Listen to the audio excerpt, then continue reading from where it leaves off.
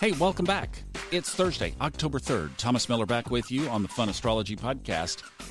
And this very well may be one of the three biggest days of October, I would say. Why? Because today, more action today than any of the other 3 days of really big stuff happening in October. But today, Pluto turns direct. Mercury moves into Scorpio, and Mars moves into Libra. We'll pick all that apart. Stand by. Sunday, October 6th, is the day that the moon wobble peaks. That's the day that the sun is exactly 90 degrees to the line of the north-south nodes of the moon. That's a big deal. And then October 30th, my birthday, Mercury retrograde. Lucky me in my tough little life. I get to begin my 7th lap around the decade-long lap around the sun in Mercury retrograde. Okay, I can handle it. No. Now, look, birthdays at this age would be worth that, but Mercury retro... Look, it's okay. I'm a Scorpio. I'm a survivor. I can handle it. Okay, thank you. Okay, let's talk about the first thing that's happening that's probably the biggest one, is Pluto is going direct. When did it go into retrograde? April 24th. Now, I think when Pluto went retrograde this year, reflecting back on it, what it mostly did is turned things inward, which retrogrades do. But it also slowed down this whole transformative process. I think it gave us a reprieve. Saturn was in retrograde at the same time, basically, that Pluto was. Saturn turned direct on September 18th. That was about 15, 16 days ago now. And Pluto is going to get ready to crank it up. What's happened in the last couple of 3 weeks? Well, we're starting to impeach the president. We've had a series of 5 earthquakes in San Francisco. We demolished commission trading in the financial industry, and I could only imagine what's happened in your life or that of your friends. And that's just one of the Blues Brothers. One of them woke up. The other one wakes up today. When did it happen? In the U.S., 3:04 a.m. while you were asleep. I think the energy's been there for a while, but officially now, Pluto is back direct. So what do we expect? More transformation, wake-up calls, because now Saturn starts to chase Pluto between now and January 10th when it catches up with it at 22 degrees in Capricorn, and that is this big conjunction. The official conjunction, where they are exactly on top of each other, is on the 12th in the morning.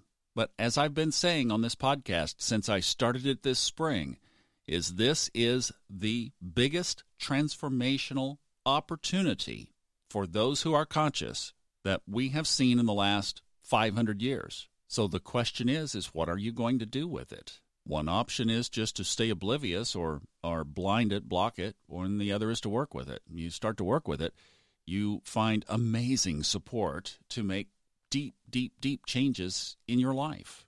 So if you follow the pattern of this historically, you have basically a trigger for the transformation. Okay, that, let's say, the American Revolutionary War led to the Declaration of Independence. Martin Luther nailed his thesis to the door of the church. That began the Protestant Reformation.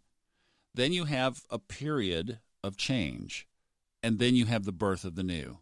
The hardest part is waiting through the change. I told you a couple of weeks ago I had 2 major gut blows just happen at almost the same time.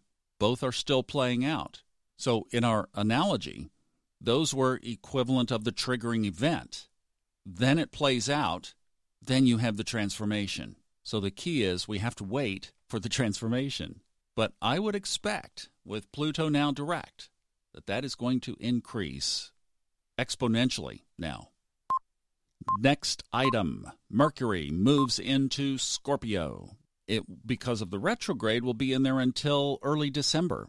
It almost gets into Sagittarius, and then it turns right back around and almost retraces all of Scorpio, and then it moves back through. So we're going to be with this energy for a couple of months.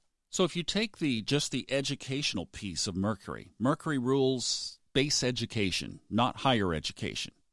This is a great time to study things, to go deep on things. I can't wait because I'm going to really launch and deepen my astrological studies over the next 2 months. Majana has a course that she's studying right now. Perfect time to really dig into that. So go deep. Go as deep as you can. And as far as communication, this would be a good 2 months to sit down and have the talk. If you've ever wanted to have the talk, have it now. Also a great time to just bring up anything that has been lying secret. If something needs to come up and out, bring it up and out.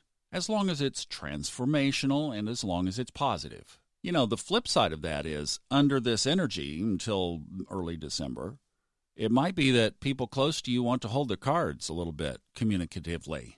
So there could be some withholding communication as well. Scorpios never show all their cards, but you will notice over the next couple of days, particularly, a change in the style and method of not only the communication you're hearing, but the communication that you want to be giving. I think that you will notice a distinct change with that. Next item, Mars moves into Libra. This is a big one because Mars is a fiery little red-headed hothead, okay? Nothing against anybody redhead. I love you redheads. I'm just saying it's a stereotype. Mars is a stereotypically hot-headed little firecracker. It is a fire sign. It has moved into Venus's lair of Libra, which is smooth and balanced and airy and light. Talk about bring back the baby. No, Mars is like, I got to go in there. I'm not going to do it. I don't want to go in there. I want to be Libra. I want to go in Libra. But it has to. Until almost before Thanksgiving, it will be in there. Now, in ancient astrology, Mars is a malefic planet, and it is most malefic during daytime hours. Now, Libra is not its grumpiest sign. Its grumpiest sign, it came through this summer, and boy, did we feel it. That was Cancer. But I would say this track through Libra is going to be its second most grumpiest placement on the chart. Well, I don't know. There are a couple of others. It could blow some bubbles in Pisces. But, you know, at least the water signs put Mars's fire out. When it gets into air, what does air do to a fire? Fuels it. So I would expect that the Libra air will start to blow some of the Mars embers. But, you know, like we say all the time, set positive intentions because in the chart there are always oppositions, opposite energies.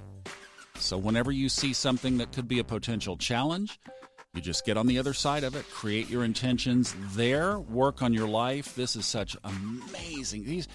The times that we are in right now are absolutely incredible. We are seeing shifts. We are seeing structural new formations. I totally believe it. We don't know what the end of the story is, have no idea on that, but it sure is fun to be along for the ride. And I will see you tomorrow for TGI Friday. Have a good one.